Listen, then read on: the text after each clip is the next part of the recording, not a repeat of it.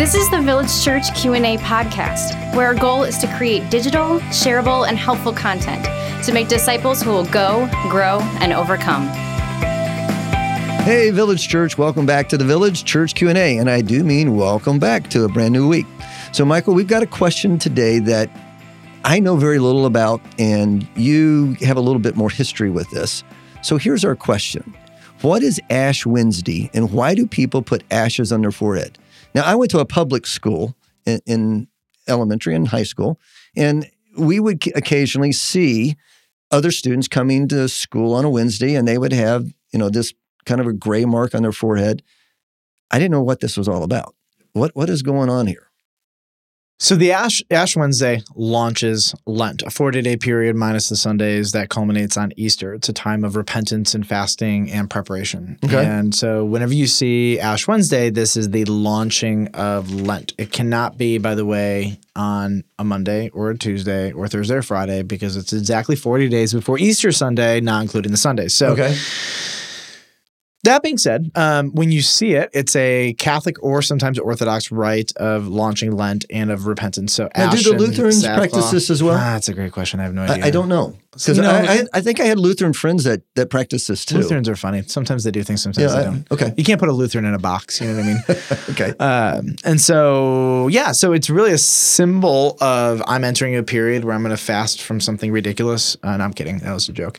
No, but you're supposed to really go before the Lord and repent, whatever. Let's just be clear about a couple things. Ash Wednesday and Lent are neither good nor bad. They are neutral. Yeah, it's something that Anglicans would do them, and it's more liturgical, historical churches rooted in much more of a church history, whatever. So this I didn't have that growing up. So for me, this is all new. Protestant churches don't do it by and large, non-denom Protestant churches.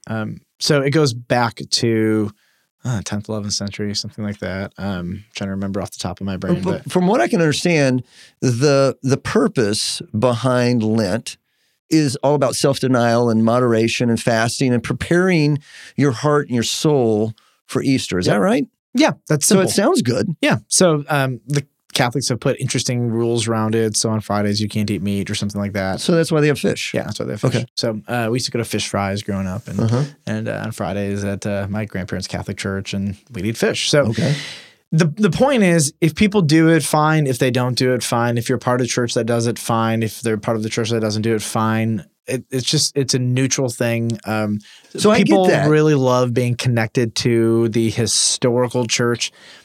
That's fine. My issue, I'll just be straight with the historical church connections, is that people are connecting themselves to let me just get this right, Tim.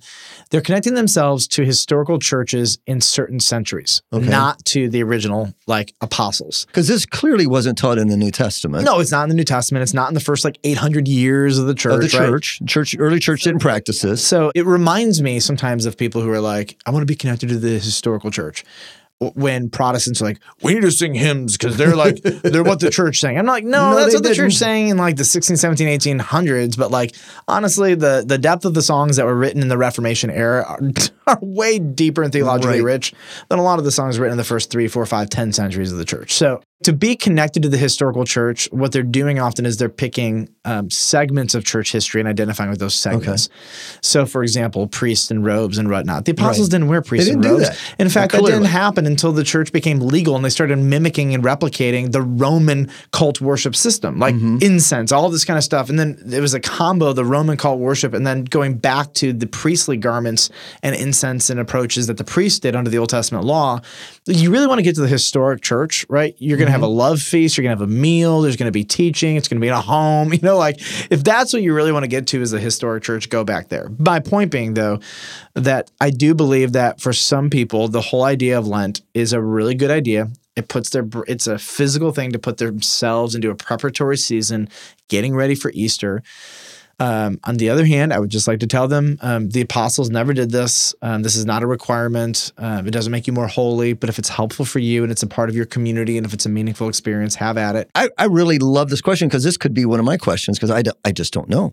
The ash on the forehead, does that go back to the Old Testament of ash and Ashes and The sackcloth. symbolism is The one of symbolism repentance. of Ashes, repentance. yeah, put ash and sackcloth on it. Okay. All right. It's all preparation. So we're repenting, and rather than dumping it all over your face, you put a cross on your forehead. Well, the priest does. Okay. So in conclusion, have at it.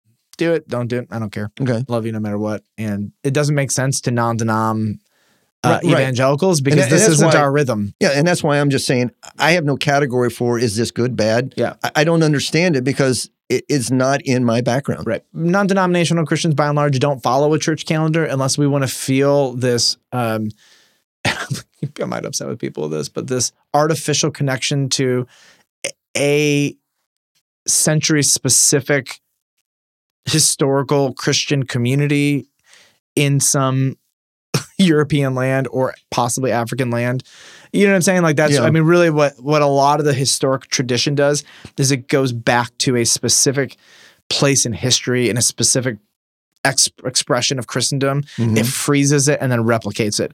But just to be clear, when we talk about what is essential, preaching of the word, sacraments, communion, baptism, worship, these are the fundamentals that are actually the historical church. Right. These are the things that actually go back to the apostles. All the other stuff, church calendars, even the date of Easter and Yeah. Christmas, again, they're all neutral. They're not necessarily morally good or bad. Like the Bible never says celebrate on one day a month or a year the resurrection. In fact, the Bible's clear every Sunday is Resurrection Sunday. But That's right. We historically, celebrate it every week. you know, it's not. It's a good thing that we redeem this, and so we are guilty of the exact same thing that Catholics and Anglicans are of Ash Wednesday every time we celebrate Easter. Mm-hmm. We are pulling out an artificial segment of church history and repeating that over and over again, and it's meaningful to us. Yeah. And so in the same way that it's meaningful to us, I know that every Sunday is Resurrection Sunday, but I'm going to also uniquely embrace and enjoy Christmas and Easter. Sure. And then, you know, typically with evangelicals, we don't do the whole Lenten season. And I'll tell you why I think most evangelicals don't do it. It's not because we're disconnected from the historical church, you know, from the 4th century or the 8th century, right? No, it's because we are, by and large, we've had extremely high emphasis of Bible teaching. Yes. And the Lenten season interrupts teaching through books of the Bible. Mm-hmm. That's why I don't want to go through Lent with our church. I don't want to take any more time than I have to because Christmas is already taken 2 or 3 weeks around Easter. And I don't want to take 2 more months of Sundays and lose them a Bible teaching to just focus on of what Lent. we normally do at Village Church is Correct. teach through the Bible. And so I'm just acknowledging that the reason we don't celebrate Lent is because I don't want to interrupt Bible teaching. Right. But that's also a very evangelical, non-denom thing of me to say, Mhm. you know. But what I'm trying to do, at least my intention, I'm not saying it's perfect or flawless logically, is I do not want to unnecessarily get distracted from the main things, the word, worship, and sacrament. Like those are the main things that I'm going to fight for. And oftentimes tradition can really, what's the word I'm looking for? Sequester, can take up the dominant energy of worship from the main things. Mhm. That being said, we participate in tradition. We do all the time. All the time. Yep. So, all right, next question. What is it? All right. So next time, please come back when we answer a question. What does the Bible say about cremation versus burial? I think we kind of touched on it before, but let's dig deeper next time. No. Just kidding, yes. Yeah, dig. That was a dig. Just being devil's advocate again Yes. for you. No, you missed it. Dig for burial. Oh, Yeah. you're so smart. Uh-huh. Why do I miss all the good jokes?